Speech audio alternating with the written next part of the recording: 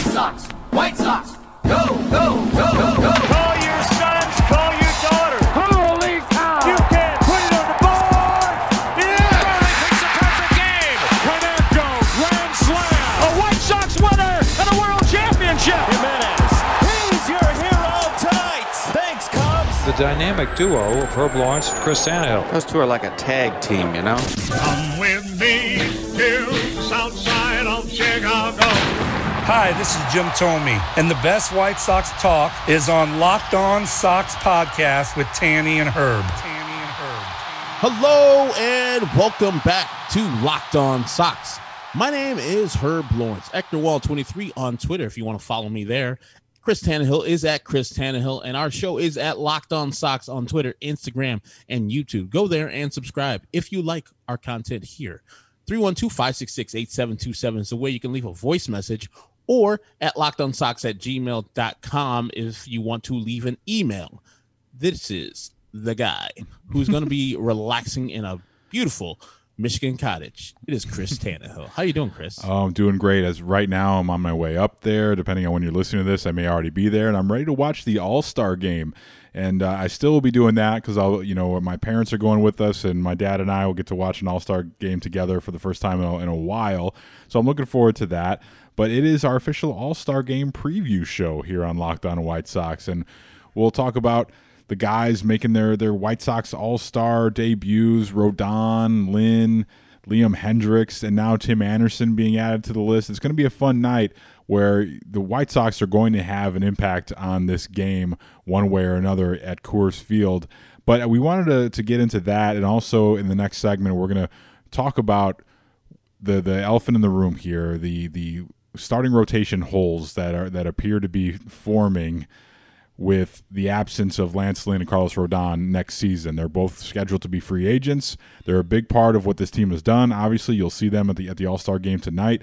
And right now, the plan with Kopech is kind of up in the air, so we don't know if they're stretching him out to be a starter next year yet or not. So we're going to talk about that situation there and how Rick Hahn can really become a true hero and maybe bring both of these guys, if not at the very least one of these guys, back for 2022. So we'll get to that next segment. But we want to give you guys a little all-star primer here. And the White Sox history, first of all, we're brought to you today by Locked On MLB Prospects, the podcast covering every future star of Major League Baseball. Host Aram Layton brings you player interviews from farm system breakdowns every day. Subscribe to Locked On MLB Podcast on the Odyssey app or wherever you get your podcasts. So the All-Star game being tonight, the White Sox, they actually have a long history with the All-Star game. As you know, 1933, the first ever All-Star game was played at the old Comiskey Park. And they've had many bad moments over the years, and we're going to talk about some of those. But really, I think what sticks out to me with the White Sox is, can you think of any actual moments with the White Sox in an All-Star game, like good or bad? It's mostly indifferent, at least in our lifetimes. Yeah, I don't recall anything in particular about a specific White Sox doing something well. I mean, I think Mark Buehrle, one of those All-Star games, won the game, but I don't remember him doing anything spectacular. I remember Frank Thomas. This is one thing I remember. Him hitting a home run. I think it was in Pittsburgh or Texas, and then leaving in the middle of the game and everybody making a big stink about it. That was a big thing on sports radio. What if he would have won the MVP? And Frank Thomas was like, nah, peace, I'm out of here. But yeah, so, a lot of things I think of. We're going to talk about some of the good, some of the bad, and see if we can make our case for one of the current White Sox having an impact on this game. And there have been no White Sox that have been All-Star Game MVPs. This is one of the charter franchises of Ban Johnson's American League, and they have had no representation really in terms of the All-Star Game. So one of the first things I think of, I always go to the bad. 1994, Three River Stadium. Jason Beret is trying to get the American League through extra innings here. It's the 10th inning back at Three River Stadium, and he has the tough task of facing Tony Gwynn leading off the inning. And the American League at that point, they were dominating, as they are wont to do, the superior league, in my opinion. They had won 6 All-Star games in a row, and there comes Jason Beret, and he's pitching on 2 days rest, and he comes out to face Tony Gwynn. Tony Gwynn hits a CNI single up through the box, And then next batter up is Moises Alou, I believe, and then he ends up walking it off, which is a really a thrilling finish for as far as All-Star games go before they counted. To walk it off in a 2-1 ball game, that was pretty cool. But Jason Beret was tagged for the loss that day, and I was crushed as a youngster. And then kind of a whole lot of nothing in terms of pitchers and bad moments until 2010. You remember when Matt Thornton came in Anaheim? He relieved Phil Hughes, who had given up back. Tell me.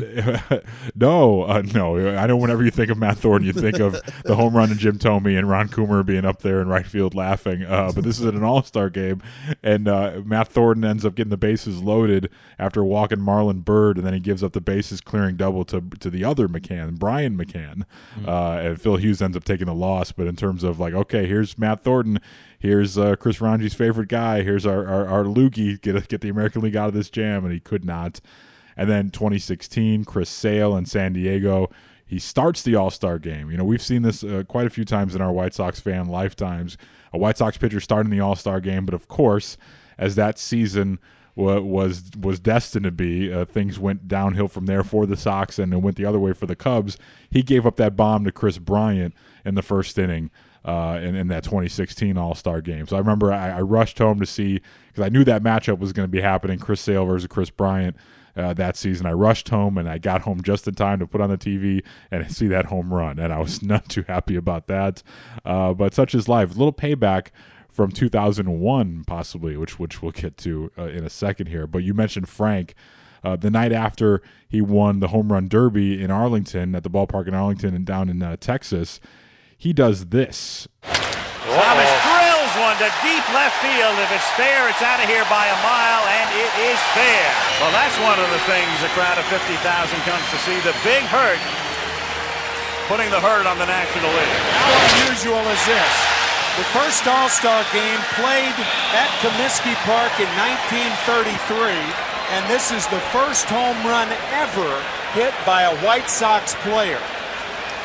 Well, this is a missile launch. I mean, you think you're down on the east coast of Florida, and they're launching one up into the skies. So that's like 62 years of All-Star games, and that was the first White Sox home run in an All-Star game. Pretty gives you an idea of how bleak the history has been, but that was an absolute rocket shot there down in Houston. And I mentioned 2001, Maglio Ordonez going deep off John Lieber. One of the few guys that, if you really examine their season, you can question their selection. You cannot question the star power of Jeter as Ordonez goes deep to right.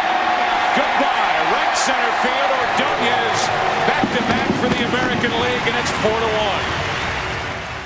2002, you guys remember this is the game that ended in a tie. Not one of Bud Selig's finer moments here. You remember, Barry Bonds hitting the ball deep and Torrey Hunter robbing him of the home run, and then, Barry Bonds throws Torrey over his shoulders. You remember that moment from that game, but what you probably don't remember is Paul Konerko had 2 doubles that night, including a 2-run double off of Byung-Hyun Kim, which at the time put the American League on top, but that game ends in a tie. And but PK had 4 total bases in that game, and maybe a case for the first White Sox American League representative to win the MVP in an All-Star game. So it was robbed from us, Herb. That day, Bud Selig decided to steal that because he's anti-White Sox as well as the entire country, really. But yeah, that was Paul Konerko's first All-Star game and making an impact. And then the next year, you guys remember, finally the All-Star game back on the South Side, and how fitting that a White Sox pitcher started that one. Warming up in the left field bullpen from your Chicago White Sox, Esteban Loaiza.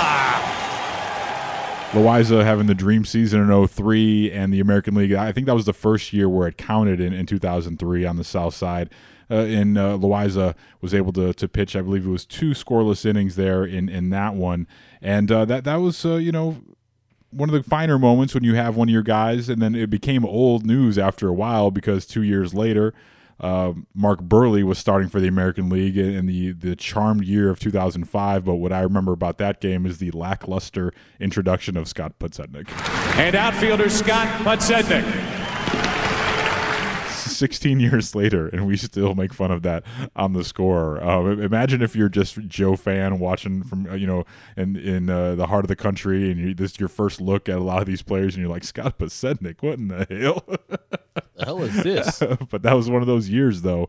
And then the next year, as we wrap up the White Sox All-Star history, 2006, Herb, where everyone and their mom was on the American League team. The White Sox are the defending champions. Ozzie Guillen was the manager. Listen to this Naked Gun-esque lineup. You're waiting for Dr. Joyce Brothers to be mentioned in here.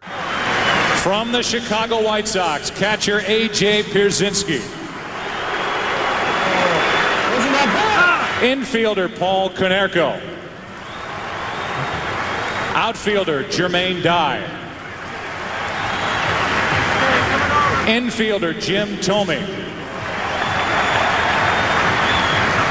Pitcher Bobby Jenks.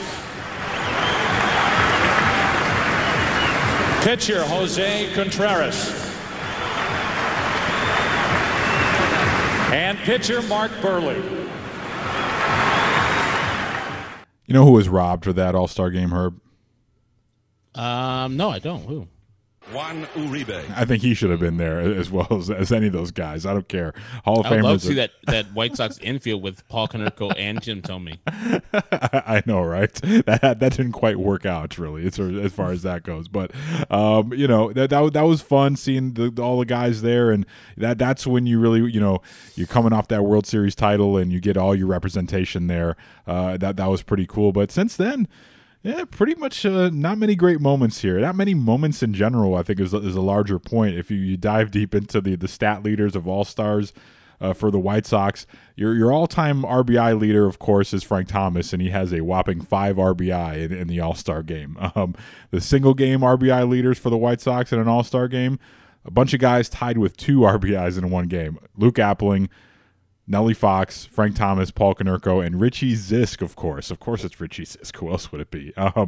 But so we have some room here. We have some room to make a difference. Do you see any of these guys maybe finally putting themselves in that category where, you know what, we finally have an All-Star Game MVP in a White Sox uniform, and it's going to be either Liam Hendricks, Carlos Rodon, Lance Lynn, or Tim Anderson? What's our best path here for a White Sox player to win the All-Star Game MVP? Because I think it's time, goddammit.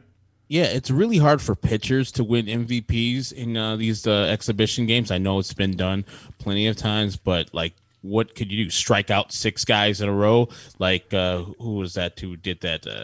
Struck out all those Hall of Famers. Pedro. Pedro Martinez, and then went on the IL. That's if someone's striking out 6 guys, and it's like any of these White Sox players, I'm going to be irate. I'm going to drive down there to Denver and have some speaks with Cash, with Kevin Cash. So that's I don't like that path. So it's got to be TA, right? TA's our best chance. Exactly. TA will not be starting. You probably think that the game will be hanging in the balance when he'll be brought into the game.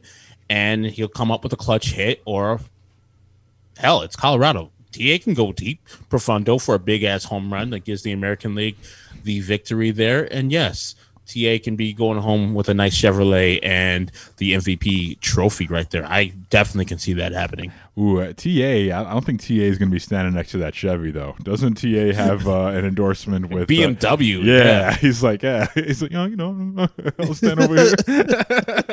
Keep on grinding and disrespectful. Yeah, exactly. So I think that's our path, man. And I wonder if baseball is going to roll out the super juiced baseballs for this one, like to get the audience's attention. I think it's going to be a high scoring game, but I like where your head's at. Tim coming in late in the game as a defensive replacement, having a chance to have a high leverage at bat, showing the world what it's like. I hope he flips it to the moon, up to the Rocky Mountains, if he gets a hold of one. Like, that would be just so perfect. But yeah, man, I'm going to go out and say right now, I think Tim Anderson, put me on record. I'm not going to put any money on it, but Tim Anderson, All-Star Game MVP. It's time, I think. It's way past time. I have an actual Tim Anderson MVP for the American League, which I can throw away right now because Shohei Ohtani's got it by far. If he even gets hurt right now, I think he's still got the American League most valuable player. But I could see Timmy doing it and get real close to Shohei Ohtani for a top 10 finish of the MVP for the full season. What are you looking forward to most about the All-Star Game? Are you even a big fan of the All-Star Game? Like I happen to be a big fan. I love the pomp and circumstance and the festivities. And ever since I was a kid, I don't know if you're typically not the baseball romantic of the two of us, but are you looking forward to anything in particular in this All-Star Game? I usually look forward to what we just played, the introductions of our players, and hear the pop or lack of pop for these players. But this is a different White Sox era. I think Tim's going to pop. People are going to hear his name, and they're going to react to him. And so, yeah, I'm looking forward to those introductions of those guys and them looking at them, like Carlos Rodon's first All-Star appearance, seeing if he's got tears on his eyes or just soaking it all in, because this might be it. As I said with Tim Anderson in the last episode, that Carlos Rodon All-Star will be forever. That you can't take that away from him. So, I do Cubs baseball on the Score, and they introduce it. It's All-Star Ron Coomer. Yeah. They say that every time. So that will be his legacy. To be an All-Star is an awesome thing. I remember when I was a Little League All-Star, I was fucking like on 1,000. I couldn't imagine being at the top of my league, one of the best players in my game, that they make me a special player in this great exhibition. Wow, I'm going to have to start introducing you as a Little League All-Star. I was a Little League All-Star too for one season. It was my last season. Yes, my dad was the coach, but I also happened to find my power stroke that year. So, a little bit of column A and column B probably in that situation. But yeah, man, I'm looking forward to that too. It's my favorite part is the introductions. All of a sudden they announced Lance Lynn, and all of a sudden, why is he the only one out there with a red Solo cup? He's already, I could see him doing that. But another pathway I think for an MVP is maybe Liam Hendricks comes on for a 4-out save.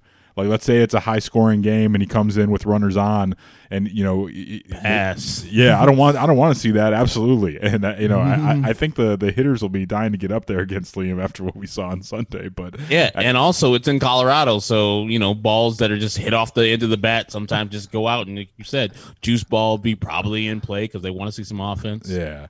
So yeah, I'm riding with TA. I think he's got a good shot, and hopefully he can make some White Sox history. And I wonder, do you? Sorry to interrupt. No, yeah. Do you get checked in the All-Star game, and are you subject to sticky rule protocol in an exhibition?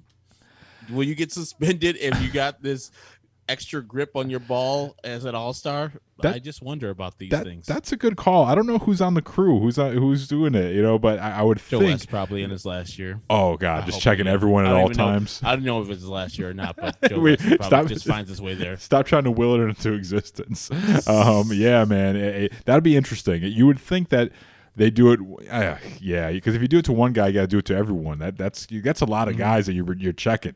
Mm-hmm. I know they like to check every inning, but you're talking about multiple guys. I don't think they'll do it. They don't want that to be the story. I don't think, even though it'll be talked about a ton. But I think they're just going to be like, hey, look at these dingers. Look at these juiced up baseballs and the Colorado air. And I think that'll be enough to get people to forget about the sticky stuff, at least for one night. If I hear the phrase sticky stuff, I'm going to lose it. I'm just so done talking about it, hearing about it, all that stuff. So that's what it is, man. The All-Star Game is tonight. And we'll get into it in the next segment. A couple of the guys participating in this All-Star Game have some question marks by their role in the 2022 season for the White Sox. Right now, it looks like it's non-existent. Lance Lynn, Carlos Rodon, slated to be free agents. We've talked about it a ton, but let's really get into it. That's next here on Locked On White Sox. This episode of Locked On White Sox is brought to you by our friends at RockAuto.com. With all the ever-increasing makes and models, it's now impossible for your local chain auto parts store to stock all the parts your car is ever going to need. So why endure the often pointless or seemingly intimidating questioning, like, is your car an LX or an EX? Well, I don't know. Let me go out and look. And why wait while the person behind the counter orders the parts on their computer, choosing only the brand that their warehouse happens to carry? You have computers with access to RockAuto.com at home and in your pocket. Look, the reality is when you go to RockAuto.com and find your auto parts there, you're going to save time and money when you use our friends at Rock Auto. So why choose to pay 30, 50, or even 100% more for the same parts at a chain store or, God forbid, your dealership? For example, the Honda Odyssey fuel pump, $353 at a chain store, but only $216 at RockAuto.com. See what I'm talking about? And they're a family business serving do-it-yourselfers like you and I for over 20 20 years. Rock Auto's prices are always going to be reliably low for every single customer. And they've got everything too. Brake parts, tail lamps, motor oil, and even new carpet. I know I'm hitting the road soon going up north. I'm going to check and make sure my car has everything it needs, and I'm going to do that by going to rockauto.com. Check them out, won't you? Explore their easy-to-use website and find the solution for your auto part needs. Go to rockauto.com right now. See all the parts available for your car or truck. Right Locked On in their How'd You Hear About Us box so they know that we sent you. Amazing selection, reliably low prices, and all the parts your car will ever need at rockauto.com. Get all the sports news you need in under 20 minutes with the Locked On Today podcast. Host Peter Bukowski updates you on the latest news in every major sport with the help of our local experts. Follow the Locked On Today podcast on the Odyssey app or wherever you get your podcast. Should we open the bag? Let's do it. Got a lot of emails. We're going to try to get to some. There's another email. I love email. We love your emails too. We really love your emails when they spill over because the bag gets so choked here. It spills over into my basement floor. Jim told me he's got to clean it up. But sometimes your emails are so good and the questions you ask elicit such a provocative response by us. Sometimes they find their way on a separate episode entirely. So it goes to show you that your voice is always appreciated.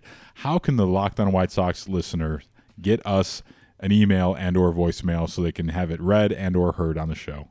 Send the emails to lockedonsox@gmail.com, lockedonsox@gmail.com, or 312-566-8727 for your voice messages. Katie from St. Louis. Katie says this: hello, guys. There's been a lot of love for Lance Lynn this year, and I've certainly made sure to watch all of his starts. He's just a quintessential White Sox player. So much fun. I was hoping to get your take on whether you think he'd be signed for a full contract with the Sox. I know it's a long shot, but the little optimistic part of me that has kept following him inside the horrible Sox teams for years still hopes it might. What are the chances of Lynn signing on with the Sox for a long-term deal, and what do you think will be needed to make it happen? Thanks for doing the show, guys. It's wonderful. That's Katie from St. Louis. All right, Herb. Lance Lynn, long-term, let's not say long-term deal. Let's just say Lance Lynn extension with the White Sox. What do you think the possibilities of that are happening? Very good. I mean, it looks like both sides have an appetite for him staying a White Sox. You know, Jerry ruled, though, not signing a person over 5 years for a pitcher, especially. Yeah. So he's already in his 30s. He's 35 as of this May. Yeah, so I don't think a 5-year deal is in the cards here. So that you got that going for you. You don't have to do 5. Yeah. So I'm thinking 3 years at somewhere at a $20 to $25 million annual average value for Lance Lynn. He is a hoss. He's showing that late in the mid-30s that he can do some things with the baseball. He could still get people out. He's having one of his best seasons. He's an all-star again. And if we're starting the playoffs, I'm having him my number 2, but some people out there who are listening right now, like, no, that's my ace right now. That's my guy as starting that first playoff game because Lance Lynn knows how to pitch. We talked about it the other day. Didn't have great stuff. Still battled through and beat Minnesota with his B+, C+ stuff. All right, next one. Let me just cap that here. I would love to do that. How could I just forget from my opinion on it? I'm so excited to read your emails. But yeah, as I said, Lance Lynn, he'll be 35 in May of 2022. I should say he's 34 now. So in 2022 he'll be 35. And just looking at contracts of guys at age 34. And there's a couple recently you have to go look at to see what a framework of a Lance Lynn contract would be. And a couple of the comparables here, at least in terms of age, not in terms of numbers or career or potential future years. Jake Arrieta got one at age 34, a 1-year deal for $6 million. That's his current Cubs contract, and that hasn't worked out so favorably. Corey Kluber got one in the offseason, $11 million for 1 year. Mike Fiers got one actually at 35 years old. That was a 1 year, $3.5 million. John Lester got $5 million a year at age 37, and Hyunjin Ryu got 4 years at 32 when he was age 32. So he'll be 36 when that deal ends. So you've got some things to work with here. I think, personally, let you say, 12.5 for 2. I think that gets it done. You know, you give him $12 million. Yeah. Each year. If you just total. I think you went a little high there. I mean, I'm not saying all those guys are on the backside and they're terrible. Lance Lynn's not in his prime anymore, but he's pitching as such. There's going to be a lot of suitors out there. I think he could still get maybe 20's a little much, but I think 15 to 20 is not out of the realm of possibility of annual average value for his contract. Yeah, I mean, I'd say it's not my money. I don't give a shit. So, this year he's making like $10 million for his contract. Yeah, and that wasn't, that's a contract he signed with the Rangers when he wasn't that great. He was good, not great. Now he's come as when we acquired him, he was one of the best pitchers in the American League, and he's continuing that track. And none of those guys that you listed are big bastards. That's true. The big bastard factor does add a few million on your AA fee.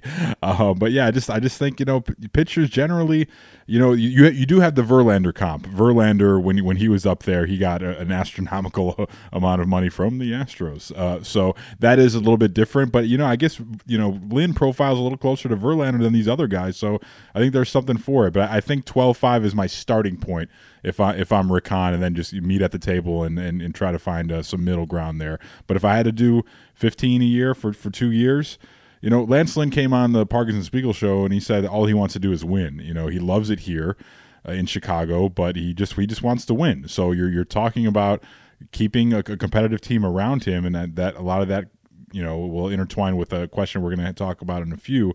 But winning and money, I think, if you offer a reasonable amount, I see no reason why Lance Lynn would want to leave. I think he hasn't won a World Series in 10 years since he was with the Cardinals. So this is as good a chance as any. So if I'm him, also I realize this is probably my last contract, so let's make it worth it. But also I want to be happy and I want to win as well. So there's a lot of factors here, but yes, sign me up for it.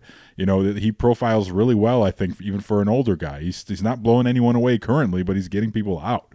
So I think that's something that you look at as well. So, yeah, please sign me up for at least a couple more years of Lance Lynn. It's important, especially the way this rotation looks the next couple years with a lot of question marks. He's only made $62 million in his career in 11 seasons he's been in the league.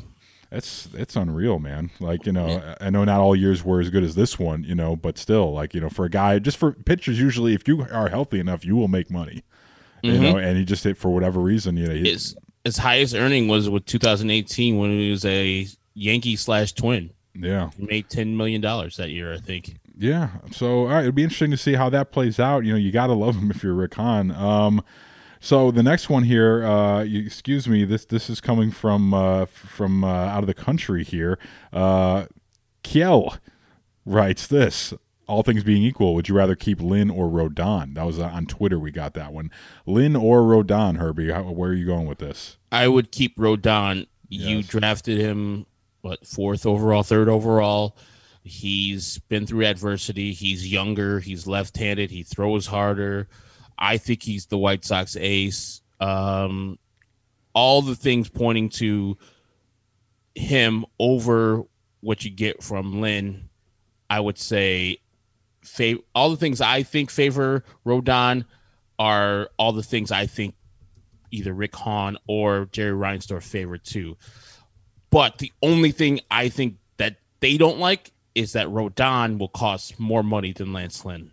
I think Rodon, after this 1 year, and he might be a Cy Young candidate, friends. And his agent, I think, is still Scott Boras, if I got that right.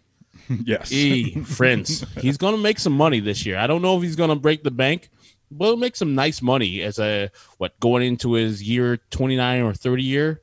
So he's going to be having some cash for himself. Yourself, what do you think, Lynn, Rodon? I mean, Rodon is my number one, my game one starter right now. And to see what he looks like when he is at his healthiest, when he is feeling the most comfortable, when he's in a comfortable spot, surrounded in a winning atmosphere and in a good culture, and Ethan Katz, who has helped him along the way. Yeah, I'm going to pick Rodon, but I also know it's going to be with a lot loftier price tag, as you said. Especially the Boras thing. Scott Boras is going to be like, look, this is the team that said that waved goodbye to you last year. Don't let the door hit you in the ass on the way out, and then you took a pay cut, and you gave them an opportunity to have you at a reduced rate, and you outperformed that contract. So now it's time that they pay you if they really value you like the way that you feel they should. Now, you have the factor of it's going to be a winning team for the next at least handful of years. So you're in a good spot. You don't have to move. I'm sure your family loves it here. But this is going to be the last time, most likely, that Carlos Rodon's going to have a chance to earn a big contract that we thought maybe he would have already gotten by now, and it would be a team-friendly extension from the Sox years ago had he been healthy.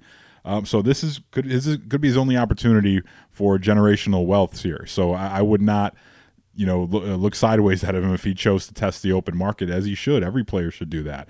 But if I'm Rick Hahn, I'm trying to get to the table right now at the All-Star break and sign that extension now.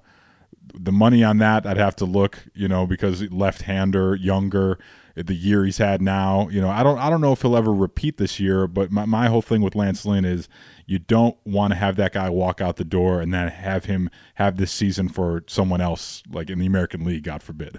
Astros, Red Sox, Yankees. You don't want to have him do this against you in the postseason for the next few years. Like, that's something you can't have happen.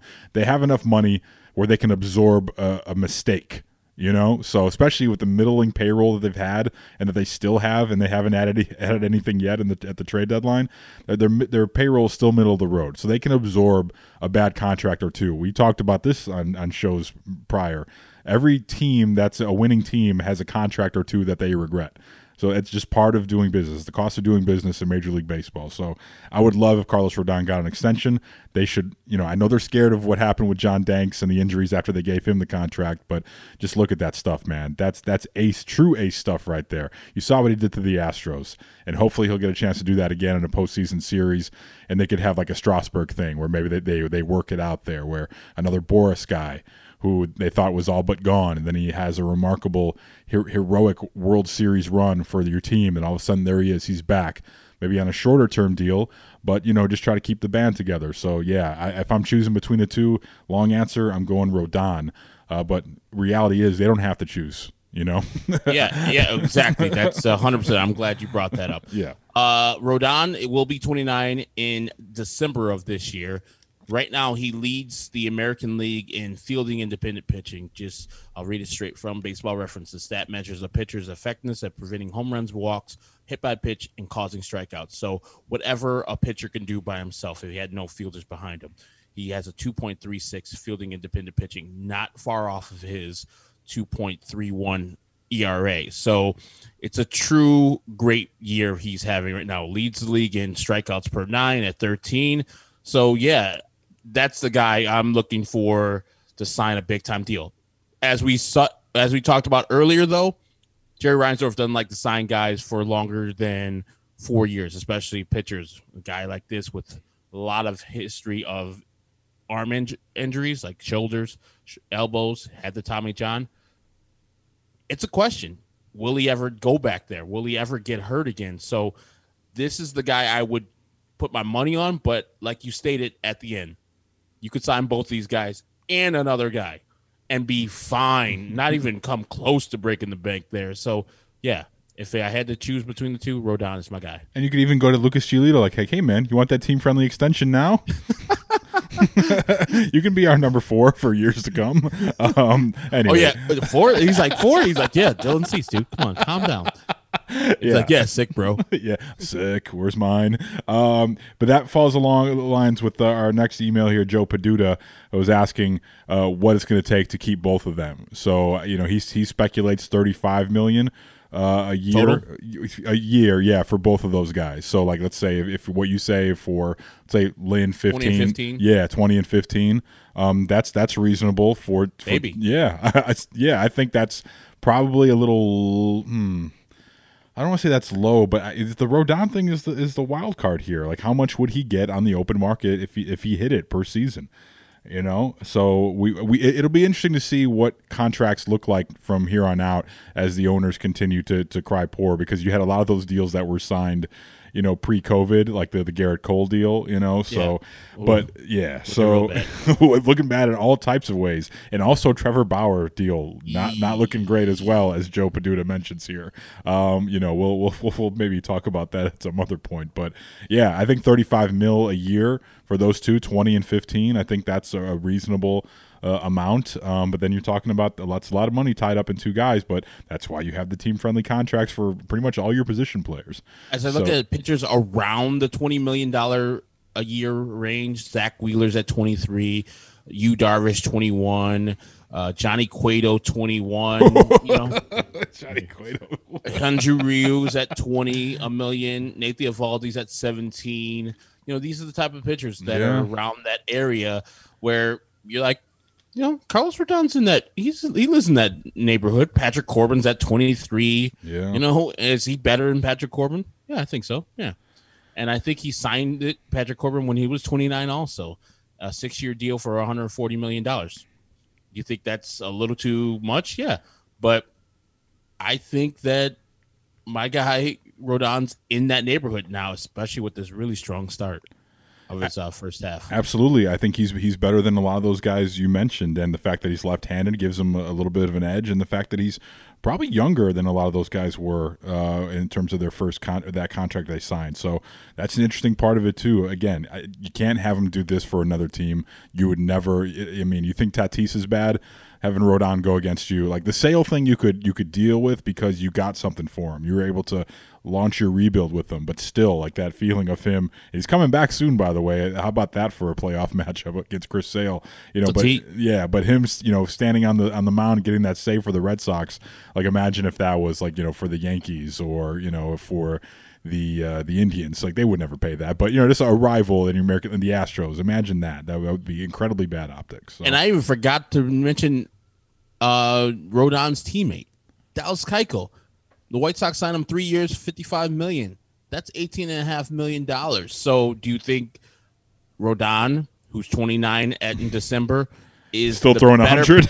The better pitcher at 29 than 31-year-old Dallas Keuchel was at the time? Yeah. So will he make more money? Yeah, he'll make more money. So $20 million for Carlos Rodon, not out of the question. Now, the health is the thing that people will say, or is this a fluke year? And, everybody's been proven right on the Carlos Rodon. He's not using the sticky stuff. The spin rates are staying steady. You could tell that he's still the same guy. He just got healthy this year. So I hope he gets his money. And if it's not with the White Sox, I'll tip the cap because, they DFA or they non-tendered him. And if he says, hey, man, I just got my money and I'm going out. I can't stay here. I can't argue that. You DFA'd him, or you pretty much released him and signed him for $3 million. Get your money somewhere else, bro. You did well. You did well for yourself. Go ahead and get your money. I wouldn't be mad at you at all. Now, let's say Sox they're lucky enough to win the World Series this year. Rodon's a big part of that. You say, you know what, house money, I'm not paying you to do it again because I'm betting against you. What do you think about that? Does that change your risk calculus if you're Rick Hahn? Absolutely not. I'm still looking to sign him, and I'm not breaking the bank to sign him. I'm staying within my budget and staying within what I think that Carlos Rodon should get in the future. Not paying him for past performance. I'm paying for future. So I'm in that negotiation thinking about, okay, I want to stay within these parameters, and if somebody else is going to offer him something much more, all I can say is au revoir. I hope you have a great time. You've earned it, brother.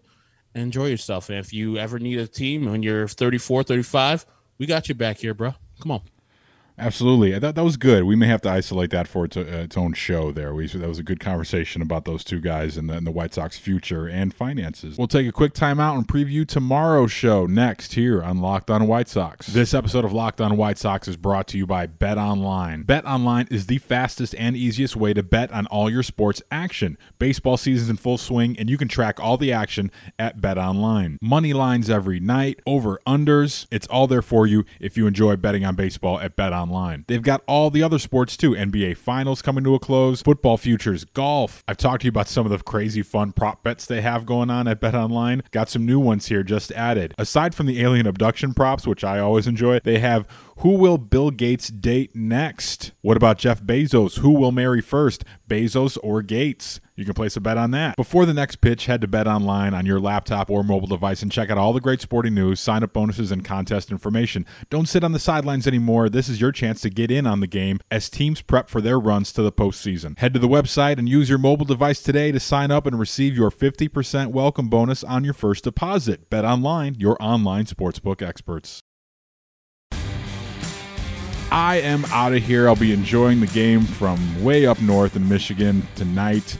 But tomorrow, what's on the docket for tomorrow? Do we know yet? Are you bringing in Sean Anderson and Mike Rankin into the fold? I'm sure you're going to have plenty to recap from the All-Star game. I'm sure we still have to talk about the draft and everything going on with that. So what can the folks expect with tomorrow's episode? Well, they're going to expect me, Sean Anderson, and Mike Rankin talking all about the draft, the All-Star game, and when Timmy won his MVP. We're putting it out in the air. Timmy winning the MVP for the All-Star game. I don't know if you want to put money on it, but put it out in the air.